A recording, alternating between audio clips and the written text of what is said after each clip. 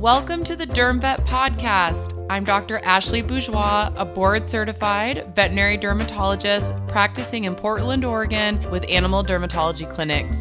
I'm also a mom of two, just trying to find the balance like everyone else. Let's learn to ditch the itch, cytology, everything, and make derm more fun than frustrating.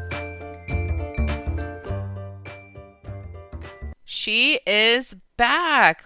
Second week that we get to mix it up. And today, Dr. Miller, who is a board-certified veterinary dermatologist from Cornell University, is here to talk about other large animals. So we're going to go over pigs, cows, sheep, goats. So you heard her talk last week about horses, and I was so thrilled she agreed to cover some more topics for us in dermatology. I really hope you enjoy listening to Dr. Julia Miller.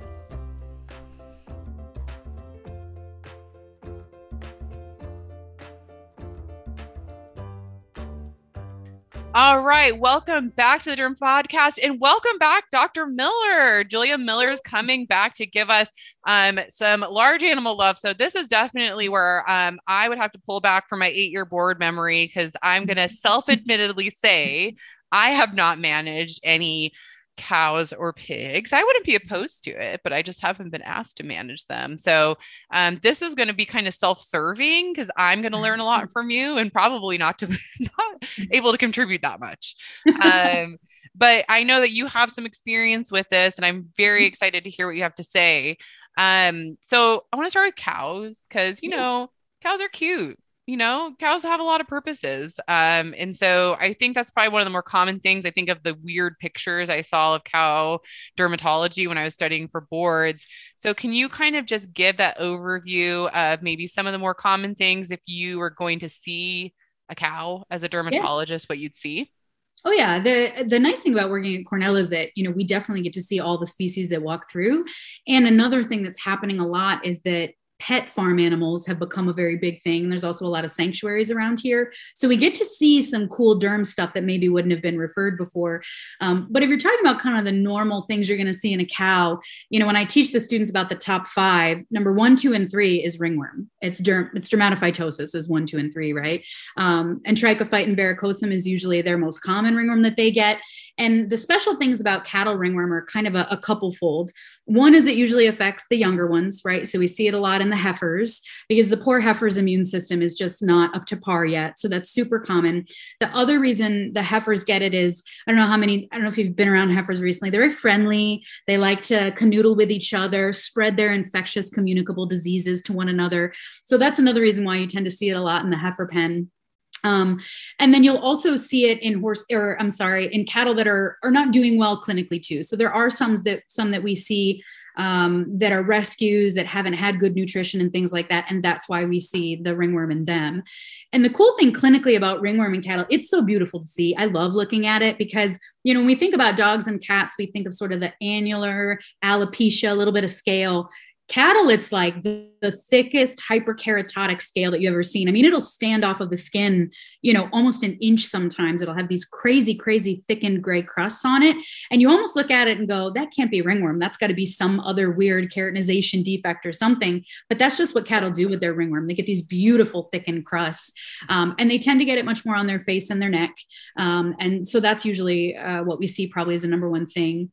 I also see some dermatophylosis. They can get rain rot too, like any other creature. You see that more in sort of the beef cattle because they're usually outdoor housed more so than our dairy cattle. But I have seen it in some dairy cattle that are pasture grazed outside as well. Same kind of presentation as a horse, dorsal, paintbrush crust, and same kind of treatment, right? Topicals really work very well for these guys, but clean and dry and good management. And then, by the way, treatment for the ringworm in cattle is really getting to the root of the problem. So if it does have health problems, solve those. Topicals also work super well. Systemic antifungals in cattle legally, not so easy to do. Yeah. And if you have it in the heifer pen, they're going to grow out of it. To be honest with you, it just kind of looks unsightly, but they will grow out of it. So there's not a lot of treatments that you actually normally have to do. And then the other thing I see in cattle, I guess sort of regularly I'll see Coreoptes mites, and that can be a back end mite on cattle. It likes to affect the hind limbs and then also the udder and then the tail folds. So when I'm thinking about Coreoptes, which will become a theme as we talk about other species, Coreoptes in large animal, I always think of bottom up and back end first. And so if you're seeing sort of erythematous, itchy lesions that are affecting multiple cattle, distal limb, udder fold, tail fold, I'm thinking Coreoptes as well. Wow, that's really interesting. Mites are always awesome to find in anything, right? Because you're like, yeah, well, we can cure it. Excellent. Yes. Perfect. Got it. Yeah. Do you feel like when I think back to, studying and even looking at some stuff getting ready for this, like, let me remind myself about what I used to know happened more commonly in cows and pigs. Do you feel like you see a lot of viral stuff like papillomas, things like that? I mean, it's out there. Do I see a lot of it? No. You'll tend to see it in sort of herds, right? There'll be a herd that is a problem with viral papillomas, and then that will usually pop up every year for that same herd. And you can make autologous vaccines for different papilloma things out there in cattle now, which is really nice. But that, just like most other species, tends to be self-limiting to the young creatures, stays on the face and the neck for the most part. Do I see it commonly? I don't, but maybe I don't see it because, ranchers and farmers aren't really doing much about it because it is such a self-limiting disease. Yeah, exactly. I mean, that there's always things, even as dermatology, like, so what I always tell veterinarians is I have never diagnosed otodectes. Yeah. Like, wow. Personally, right? Yeah, because I went straight through. So I did my internship, went to residency, did a dermatologist. I have so much respect for GPs. Even thinking about like the year I did an internship, I was like, gosh, like having to know everything. But they always catch it, right? Like, so like, it's such a, even some dermatophytes in cats, I probably don't see that much compared to GPs because they kept like very good at diagnosing it. It's very common. So it is sometimes interesting to see the things that might be common, but us as specialists, we don't really see that often because they are appropriately diagnosed all the time or pretty easy. Like mites, great, kill them. They're done. So that's always a good thing. And like you mentioned, I mean, it's just like a pet. You see a tiny little papilloma on the lip of a dog, like, especially if it's a young dog, you're like, meh, you'll grow out of it. So you don't necessarily have to get excited and treat every little thing that you see. So as we were kind of talking about filming this episode, something else that you mentioned, because we were talking about, well, what species are we going to cover, are piggies, and that you actually are noticing a lot more pet pigs and have been seeing more pigs. And I did go to undergrad in Iowa.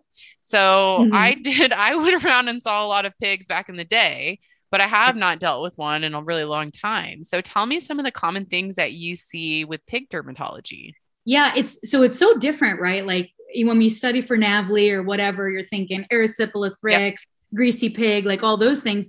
And you don't see those in pet pigs, thank God, to be honest with you. I'm seeing a very different set of dermatologic diseases in pet pigs. Number one thing I probably see is actually just really flaky hyperkeratotic skin from poor nutrition. And not even necessarily poor nutrition. It's actually just like, they make pig pellets and they're decently balanced, but they're not great.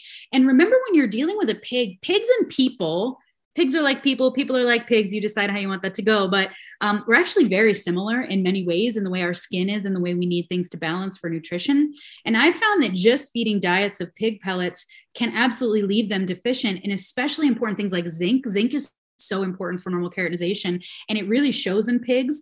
So I find if I get a pig that comes into me and it's kind of overall too scaly, skin is a little bit dry, there's a couple of really nice pig supplements out there. Zinpro makes one, and then Do More makes a skin and coat supplement for pigs. And I have been putting my pet pigs on that, and what a turnaround I see in just the quality of their skin.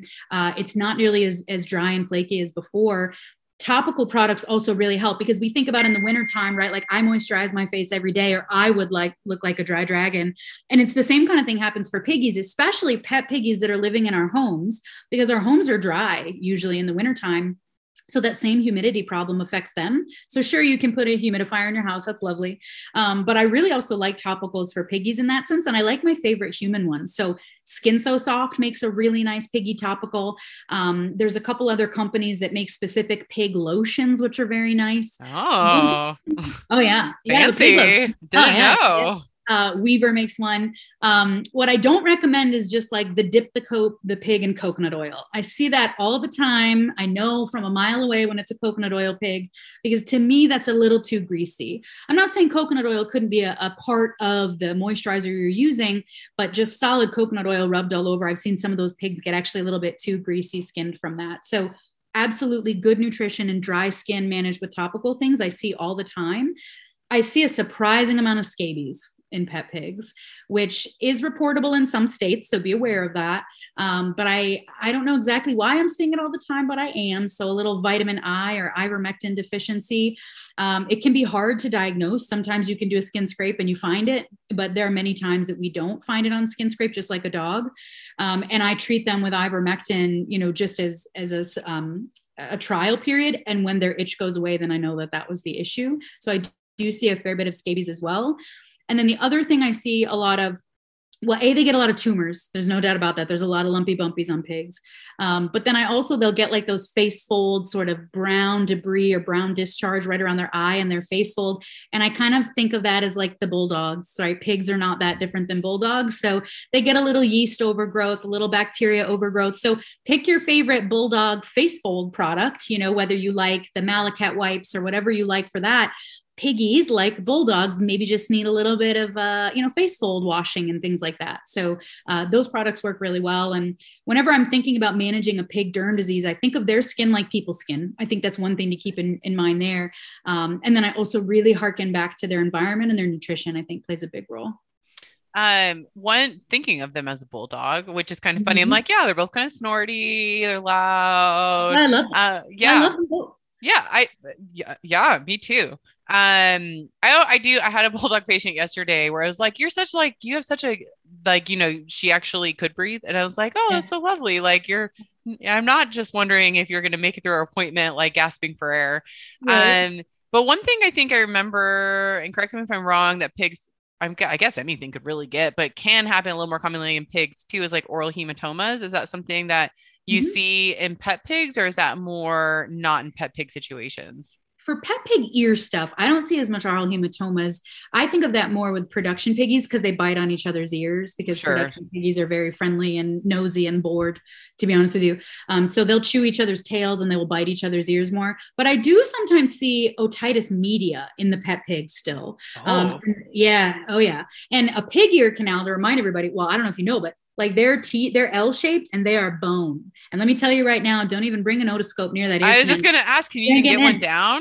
No, you ain't happening. I've tried so many times. You take like a little endoscope, we've thought about that. So I've helped with an elephant ear before, and they are very small ear canals with like a sphincter on it. And like you do like a little, like tiny, super skinny endoscope. Yeah. We've thought about that. If you do it, let me know. Oh yeah, no, I would love to. The pig ear canals are so narrow that we would need almost like for a cystoscopy kind of a thing. Wow. But we've definitely talked about that. And actually there was a pig at Cornell that got a VBO for she's a big pig. She like came out to us from Wisconsin. Wow. And she got a ventral bulla osteotomy for chronic otitis media, which I was like, God bless. I mean, surgeons, holy moly, are incredible people. But I definitely do see otitis media. And of course, oral antibiotics are the best way to treat otitis media in pigs.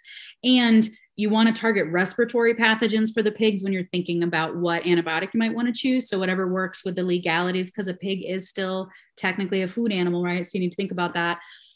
But the other thing I'll throw out there about pig ears is I've seen pig ears be not mismanaged, but people get too excited about treating yeast in their ears.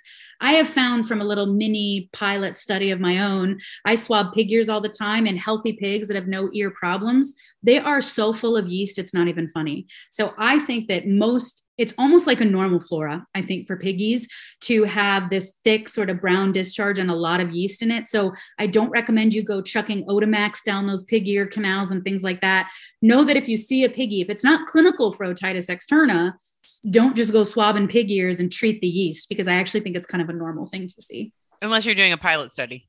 Well, of course. That's what I Yeah, well, it's kind of like the old like debate on some of those cat breeds, right? Like Sphinxes and Devereaux. You're like, how much is too much? Like, because they just kind of naturally have that flora that's just a little bit different, and so that's really interesting to know. I did not know. I did not remember, or if I did, I totally escaped it out of my head about pig ears being so hard, and so that's really interesting. I wouldn't have guessed that. That's pretty interesting.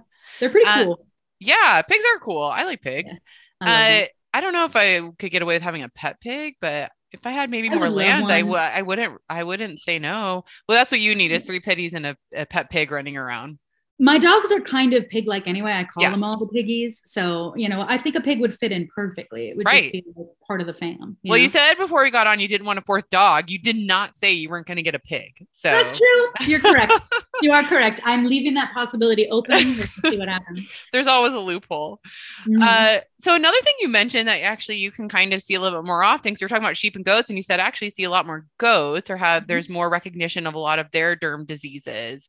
Yeah. And I do remember when you were kind of chatting about pemphigus zinc, I remember those being things that kind of popped in my head from learning about goat dermatology. So walk me through a little bit about what goats can show you, because I actually think goats are pretty cool. Goats are really cool. And we definitely see a fair number of goat patients. And it's interesting because yes, large animals can get autoimmune disease, right? Horses can get pemphigus. I'm Yep. sure cattle can too. But it's really rare. Like when I can talk to dermatologists who've practiced 40 years and they can count on one hand the number of horses with pemphigus they've seen. I am into many goats now that I've heard of and have actually seen with my own eyeballs that have pemphigus. Wow. So I think, and we actually had a goat that had erythema multiforme here, which had never been reported before. Yeah. Wow. So Cool. it's weird. Goat immune systems are a little bit funky, which I find very cool. So the moral of that story, I think, is if you have a goat with funky skin, biopsying it is absolutely something that should be on your list of things to do, because it could be just run of the mill dermatophilosis or Coreoptes or other things we see in the goaties, but it could be something strange and autoimmune. And the other tidbit there is that a lot of the goat pemphigus cases that I've read about and seen actually personally and taken consults for happen in young goats. So sometimes this is in goats as young as like 1 or 2 months old. So like almost kids, like really quite young. Wow. So I don't know exactly what the deal is with that, whether there's some form of trigger that's causing it, but definitely think about autoimmune disease in goaties. And then we see a fair bit of zinc responsive dermatosis in them. And then Coreoptes, back to when we were talking about the cattle with Coreoptes, I see a lot of Coreoptes and a ton of lice in goats. Man, if there's a goat without lice, like show it to me, because I feel like unless you're doing a lot of preventative, if you have a herd of goats, you got lice, and you may also have Coreoptes. I see that all the time. So what do you do for lice? So for Ultra Boss, back to that lovely product we talked Ultra about. Boss, it's back. It made its way in. Yeah. If you have chewing lice, you want to use a topical, right? We always think about, whenever I talk about ectoparasites, it's like, where does it live and what does it eat? And that tells me how I can find it and how I can kill it. So if it's going to be a chewing louse, I want to go for topical stuff for killing it. And then if they have a sucking louse, systemics, ivermectin, moxidectin, things like that work really well to kill the sucking lice. So if you can, get your little pieces of tape or whatever, because remember, lice are visible to the naked eye, but they're fast movers. And same thing with Coreoptes. Coreoptes will walk right off of your slide. So whatever samples you collect for goats, you want to make sure that they're in an airtight container, or you've got it taped, or whatever you need to do to keep those little bugs contained so that they just don't walk off of your sample. But I love Ultra Boss. It's magical stuff. Yeah. Ultra Boss. I never knew it'd make its way into 2 episodes of the podcast. Now I know that'll be my limit if I get a consult. What can I do for this? On a horse or farm animal? I've heard of Ultra Boss. Seems like it could do just about anything. Hey, it's licensed for all of them, so you're in a good place. Perfect. I like a good catch-all. That works for me. I feel like that's like isoxazolines now, and dogs and cats. You're like, I mean, I can't even tell you the last time I used ivermectin for really anything anymore, like in small animals. So it's nice to have those. And then just really briefly, because I know you mentioned that there's not a ton that we see in sheep. If you were going to think about a couple of things that sheep can get, it's nice to know that you don't feel like it's as common to maybe see some of the issues that we see in these other animals we already talked about. If you were going to see a sheep, I'm guessing like mange, kind of the same things we can see in other species. Yeah, coreoptes for sure. And then, ORF is another thing when they Yep. sort of get all of the facial stuff with the parapox virus. So ORF is definitely something we do see in the sheepies. Fly strike when they're out in pasture. But the sheep are usually largely fairly protected because most things can't really go through the wool. The wool Yeah. is just so darn protected in them that if you are doing a good physical exam though on a sheep, make sure you look at the haired skin because that gets missed a lot of times. So do make sure that you look at the haired skin really thoroughly, and by the udder. The udder is a really good area that gets missed in a lot of species. But let me tell you, if it has an udder, you should be looking at it thoroughly, and then also really up in like the udder folds and the crevices, because that's where a lot of like bugs can hide. And dermatophilosis can happen in sheepies too, but it's more of, again, a muzzle disease. Same thing with goats.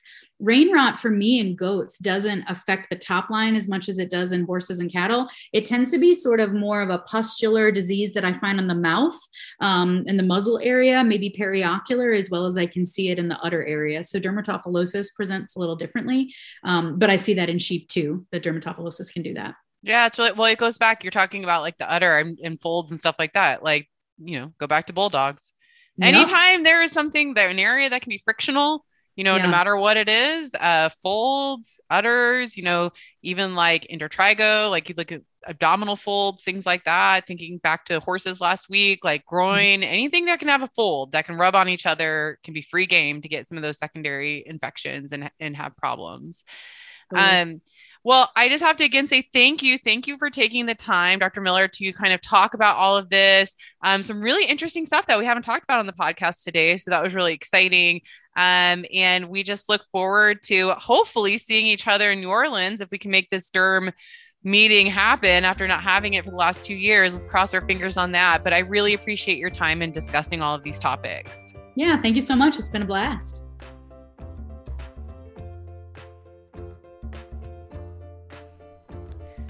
Well, wasn't that just so much fun? It's really interesting to see some of the differences, but similarities a lot of these different species can have. I really hope you've enjoyed the last 2 weeks of the podcast where we've been able to mix it up and do some non-small animal content. I just really find it fascinating, and I get to learn a lot because this is not an aspect of dermatology that I actually get to practice that often. So it was very cool to see how excited Julia was about this topic. Again, always feel free to leave a positive review for the podcast, as it just helps us reach to more people and teach more about the amazing specialty of skin and ear disease.